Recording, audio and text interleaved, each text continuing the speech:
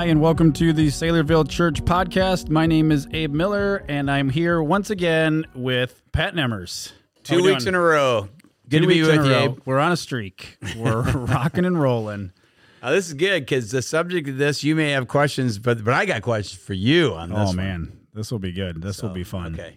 Yeah, so we're talking again about the Sunday message, which you preached on James chapter 5, which was a real nice passage. James was very, compassionate. Kind of a feel-good. Yeah, making a feel-good message, which if you've actually read James 5, it was first 5 verses, right? Six verses. He's bringing the hammer. Yeah, he is. Why don't you give a quick overview there, and then we'll jump into some questions. Well, we titled the message "Rich and Ruined." That's the message I came up with, and I started off by saying I don't know what was going on with James, but it's almost like he was so fed up with the ungodly rich and what they were doing, how they were misusing people, how they themselves were hoarding up treasures on earth rather than laying up treasures in heaven, etc. He just comes out just like an Old Testament prophet, just hammering on them, and so that was the subject. I mean, this is the whole business of what you do. What are you doing with the wealth that God has given you? We established early on that if you live in America, you're probably at the very least in the 95 percentile, and you're probably in the 99 percentile of, putting it differently, 1%. That is 99% of the rest of the people on earth are poorer than you. Right. So if you thought this was a hammer against only wealthy people from a relative perspective, you're probably wrong. And my question, I had some thoughts for you. I thought, well, this is kind of a money pass. You're kind of a money guy. You're our administrator. You're always, money's kind of on your mind a lot just because you're one of the major elder stewards of our church. And, you're kind of a Dave Ramsey guy and all that guy. So I guess I'm going to start by asking you a question. How did this message, generally speaking, resonate with you? I don't even know if you liked it. So it may have been a strikeout to you. I'm serious. I don't know. So because we didn't even talk about the message in our elder meeting today. Yeah, I think one thing I love about the way we do the preaching here at Saylorville is we go through the passages. We don't skip any of them in a sense. I mean, we're going through the book of James, and this is where we're at. It's not something, this passage is not maybe one that people would necessarily pick to talk about, but I think and money is personal, right? We've maybe talked about this before, but it's like you can talk about everything else, your spiritual life, your marriage, sin issues, but we don't talk about how much you make, and we don't talk about how you spend it, or what kind of house you have or car you drive, or how much you're giving to the Lord. I mean, those are all hey, that's between me and the Lord. You don't get to mess with that. That's right. Right. I love the fact that we're just even talking about money and hey, guess what? It's not yours.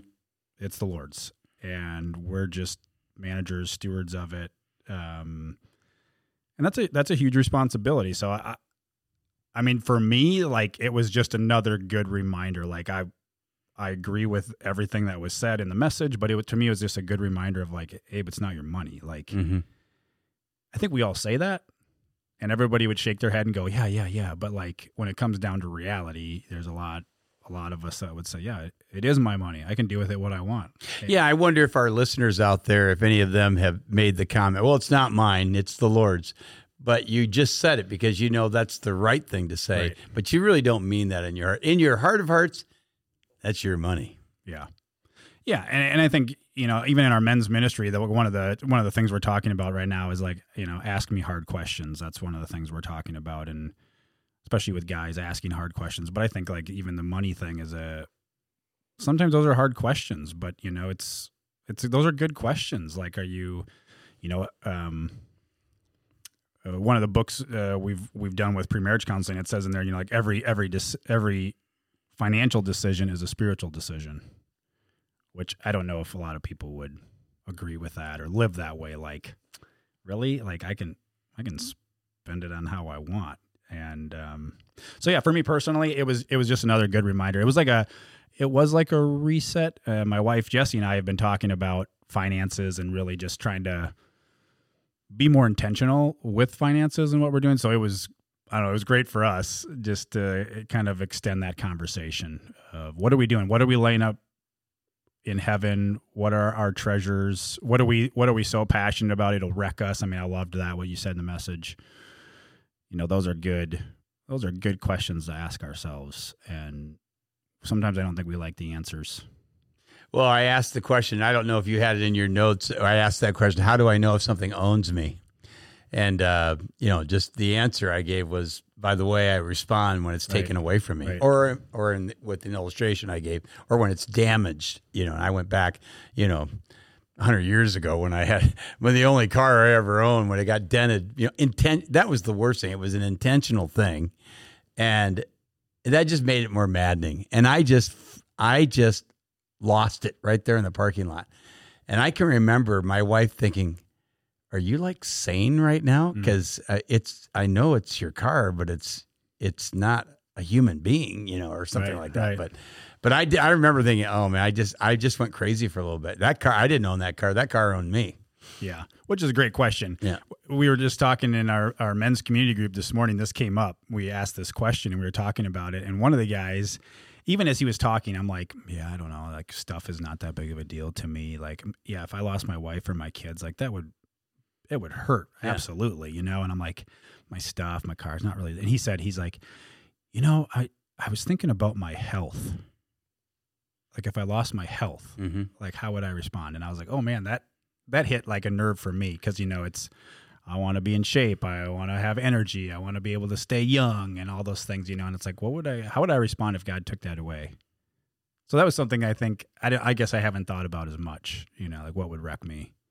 And that is one of those things where in this, our health driven society that we live in, culture that we live in, that is really something you can't really do anything about. I mean, you can keep yourself at an optimum and keep your weight down and run and do things that you got to do to stay healthy and strong. But, I remember many years ago, somebody just unexpectedly got cancer and it just took them out.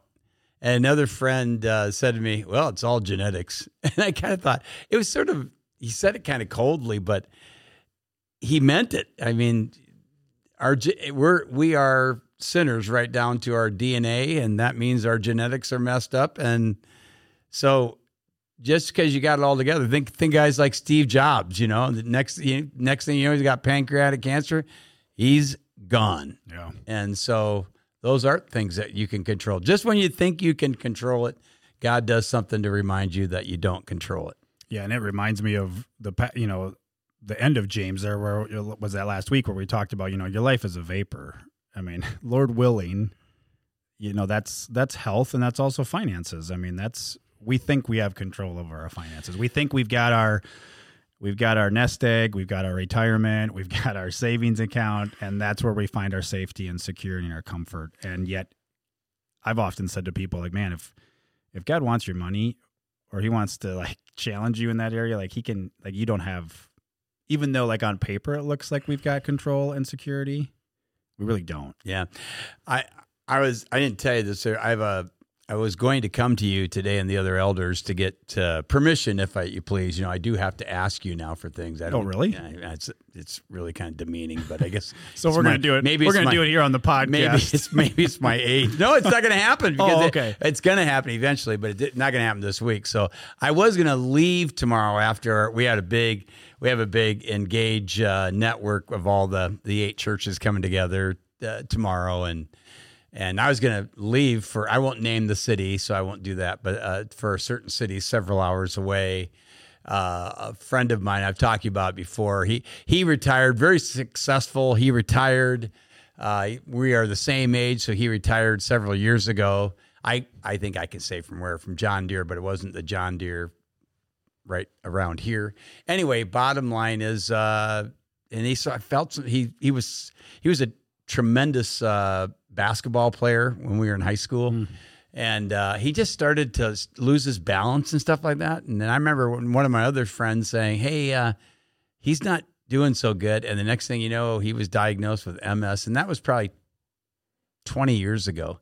And now he's almost a complete invalid, and he's got all kinds of issues. And he may only have a few weeks to live. At some point, I'm going to have to make a trip there to see him, because supposedly he trusted Christ. We're going to find out if he did or not. But that's just another example of a guy. He had it all planned out, with the wife. He had kids, and he was going to do this and do that. And he's been an invalid for several years, and I go see him once a year if I, whenever I can. And I love him, and but he's not long for this world. And in light of eternity, if our life is a vapor, there's none of us that are long for this world.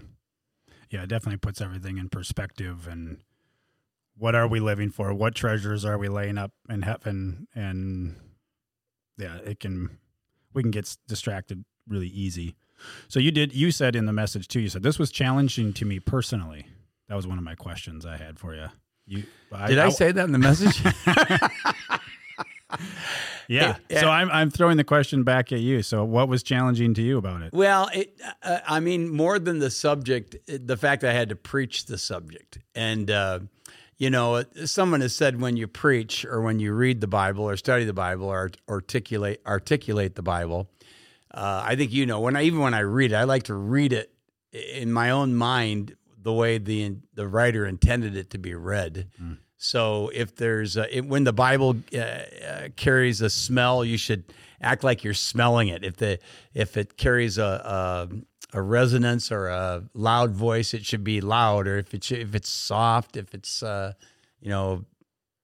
something for a word of comfort, that's the way it should be read. And so so just reading it at the very beginning of the message was, I just came out thundering, and it's not the way I like to, there's an old Puritan saying when it comes to preaching, and you aspiring preachers out there, it's a great line. It's a little poetic, and it's a great philosophy of preaching. I think it was established about 400 years ago.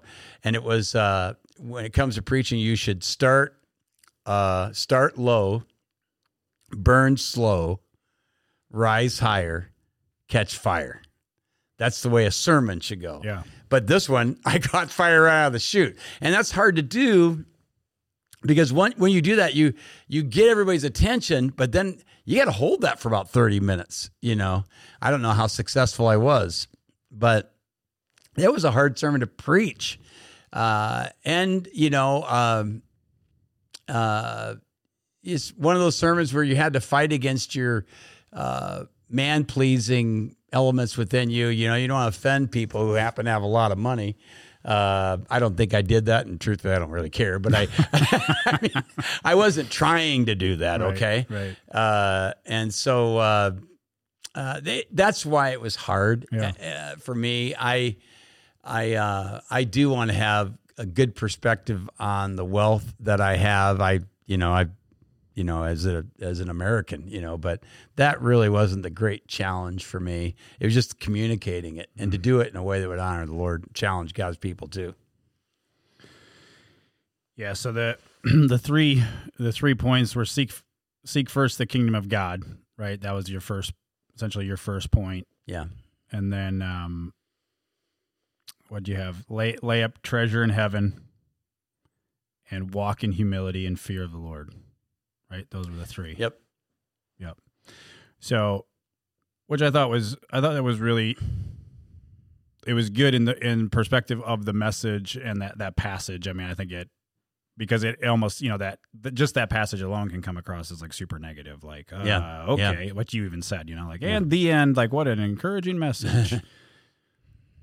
But these points are great because you kind of have to ask yourself those questions of, am I seeking first the kingdom of God, or am I seeking treasure elsewhere? And am I laying up treasures in heaven? A couple of the questions I have, and you kind of mentioned this, but like, how do I lay up treasures in heaven? It's one of those phrases we throw around, especially in the Christian world, but like, I don't know if people like, what does that actually mean? Yeah. Yeah, because I didn't really lay that out. I didn't spend a lot of time explaining what does that mean. That would be a great message to preach. And I did have a young man come up to me right after one of the messages, very sincerely said, Pastor, thank you for the message. I appreciated it. It was a real challenge to me. And he goes, but I have a question. And then I go, yeah, what is it? He goes, so what does it mean to lay up treasures in heaven? It just caught me off guard for a minute. And I said, you know what I think it means? He goes, what? I go, I think it means live for Jesus. And I know that's like crazy oversimplification, but if you really are, seeking the Lord, if you really are walking with Christ, if he really is before you, like the week before his message, I've set the Lord always before me, living coram Deo in front of me. And that's going to affect everything about my life, and including my wealth and the way in which I spend my money and this and that. So basically just making him first in your life. That's how you're going to lay up treasures in heaven. And, if you want to catch the context of that, you read the Sermon on the Mount, because that's where Jesus talks about that in the light of things that people worry about. Mm-hmm. So you've been a pastor for how many years total? 40? Is it almost 40? It's not 40. No, it was the fall of 1986. I was actually a senior in college when I began. So 1986, so 38 years. Yep. Not quite. So in 38 years of pastoring, doing life with people, shepherding people, counseling people, how have you seen wealth?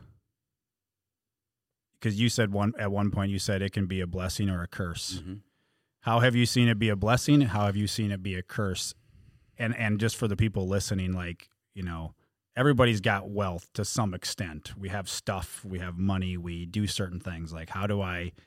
So yeah, what have you seen? Let's do that first. What have you seen as blessings, and then how have you seen money become a curse? Well, I guess I'm always, when you say that, I'm thinking of individuals that come to my mind who have amassed a lot of money, and I don't know as many as you might think. I mean, 38 years, you say, well, you must know a lot of rich people. I don't. I know a handful, but the handful of wealthy people that I got close to were people that, for at least from what I could tell, they were very generous. Not just with me, but generous with the church. And I guess one thing is when you have a philosophy of not borrowing, we talk about that from time to time. And I developed this philosophy over 20 years ago, right? Actually 30 years ago. And that really brings out the generosity in people, because you're telling them, we're not going down to the bank. We're not borrowing the money. We're going to trust God to bring up those monies. And so that's where it's been really cool to see people of means step up and say, I guess we need to do something about this. But you said something in our elder meeting, which was really good, which is and the intent of the message was not to just praise wealthy people who have who really know what it means, or have demonstrated that the Lord owns the money. And I do know those, and they do encourage me. But when you think of the major projects we've done right here at Centerville, which have amounted to over $10 million, mm-hmm. Maybe that's not, to the listener out there, that's not that much money. Oh, seems like a lot of money to me. Yeah.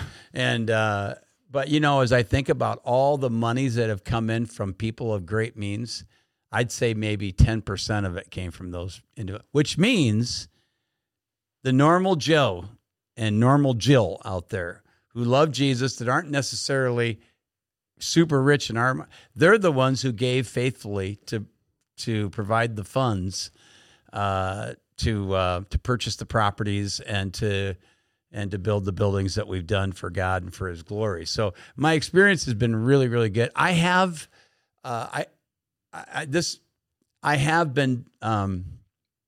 had circumstances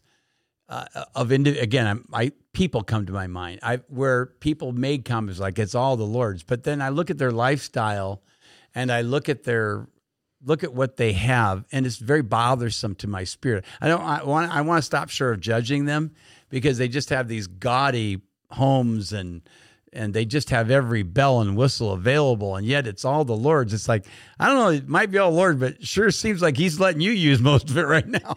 Yeah. I remember in one situation, someone told me, I remember this anonymous, of course, here's a couple that, we led to the Lord, and I won't tell you whether it was this church or the one I formerly pastored or several years ago, but he was real desirous to be more generous. And he said, I can't because of my wife. And I said, what do you mean? He says, well, when she heard about giving 10%, she goes, that's not going to be us. And I think that when I looked at their life, there was just they needed to maintain, or they felt like they needed to maintain a certain lifestyle. It saddened me because I really loved them, but it gets back to the whole business of the rich young ruler. Remember, I made that comment, and that didn't come to my mind except at communion time. So this probably didn't make the sermon, I'm sure of it. But I thought of that rich young ruler. Remember, he comes to Jesus, wants to know how to have eternal life. Jesus rips off a bunch of commandments. He says, I've done them all. Hey, what else? What am I lacking? And then Jesus says, go sell all you have and give it to the poor and follow me. I don't think Jesus is telling all of us to do that, but he told him to do that because Jesus knew that he didn't own wealth. The wealth owned him. And so when I meet people like that, that grieves me. I know they're only going to go so far when they're owned by the things of this world. And that's why I said, remember in the message, inordinate wealth left unchecked. And I kind of remember, I explained what I meant by that. Without, if you got a lot of wealth, without an increasing generosity to sort of balance it out, that will desensitize you. It just makes you dull, fat, and lethargy comes in. Yeah, and the whole idea of the generosity part, like we do, praise the Lord for this church and the generous people that come here, and yeah, I think I would love to just say to those people that are listening to this that are, you're not the huge givers, but like you've sacrificially given to this church and what we've done here, and not only the building, but like the mission trips and the salaries and just to keep the church functioning, that they have given. We don't know that they know that before the Lord, but it is fun to be generous. It is fun to like give back to the Lord. I think a lot of people look at it as like a drudgery or I have to give 10% or whatever your number is, whatever you feel convicted by the Lord to give. But I think it's, if God does own a cattle on 1,000 hills, then he owns it all and it's not ours, which I don't know. I think that it's cool to see how God uses different people and individuals to generously give. And this church has been super generous. It has been. And I, in our last membership class, we had a large membership class a few weeks ago, and we were talking about giving. And that's the one time I talk about it. We don't coerce people to give, and I talk about the principle of tithing. And I talk about how the whole tithe thing, that giving of 10% began with Abraham before the that is before the law began. People say, well, that's a law principle. Right. Well, it is embedded in the law, but it actually took place before the law. And in my mind, it supersedes the law then. So I said, I think that when you get really serious minded, you start thinking toward giving 10%, but then give a little bit more. And Abe, you've been around long enough to know, you remember the old paper bulletins that we used to have? And we never did it here that I can recall. But I remember many years ago when I began, you asked me how long I pastored. I remember 35 years ago when I first started pastoring, we had these paper bulletins, bifold bulletins. Yeah. And there was always a little place there that said, last week, they would give the date. So it was kind of, everybody saw it. And it said last week's tithes and offerings. Do you ever remember that? It was always, and I always thought tithes and offerings, it's being a little redundant, isn't it? Tithes and offerings. Well, just call them offerings, or why not just call it tithes? But it was called tithes and offerings. And now I get it, because basically the idea was we expect you to give 10%, but then after that, it's an offering. That's something to consider. Yeah. And of course, I don't want to, this isn't about that. But if you're wondering out there while you're listening how much you should give, you're a fervent follower of Jesus, you love him, and you're in your local church, I think you should strive to tithe at least. I mean, you should strive. If you're giving 2% now like everybody else, I wouldn't feel good about it if I were you. But you might want to think about upping that to 5 by the end of the year. So, yeah, and those are all hard questions to ask yourself, right? Like why do I not? Yeah. Why do I not want to give that to the Lord? You know, and why do I need it, or why do I want it? Why do I want that control? I mean, those are all heart questions that everybody's got to answer. I want my comfort. I want my security. And I mean, this is a question I've asked a long time too, like, especially in America, like the American church, it's like the American church Christianity, like who makes the rules of this is okay and this is not okay or whatever, right? Like there's no rule out there, but there's like acceptable, right? Like it's okay for you to live in this type of a house with this type of a car and go on these vacations. And it's right. like, well, that's fine, but you can't have this or whatever, you know? Right. So it's, well, I'm not, then we get into the whole comparison thing. Well, I'm not as bad as that guy, and that guy spends way more money than I do, and I give more than, you know, which there again goes back to your heart and like, okay, Lord, like if you own it all, how do I, again, asking questions of my life, why do I need this? Why do I feel like I have to have it and I got to keep up with the Joneses, right? Everybody else has it. Which we live in a nice area. I mean, Des Moines in general and the metro around here. I mean, there's some nice houses and nice cars, and I think there's pressure for a lot of people. You know, like I got to keep up with everything. Yep, there's no question about that. So I think at the end of the day, we got to get down to the basic, understand who we are, understand whose we are, right, and respond properly. And if we do it with the right spirit, it's not going to be begrudging. Then we go back to that 2 Corinthians 8 and 9 passage where God loves, again, the Greek says, you said something about, it even used the word which means to laugh, a hilarious giver. And I think it is, I think you're right. When you give from the heart, it is fun. I think you used the word fun. We don't usually think about fun when we're coughing up money, but I think it can be. I think it should be. I think it's not ours. I mean, we got. Do you mean that? Well, I hope so. But we get the ownership messed up. It's mine, and then hey, I'll give some of it back to the Lord.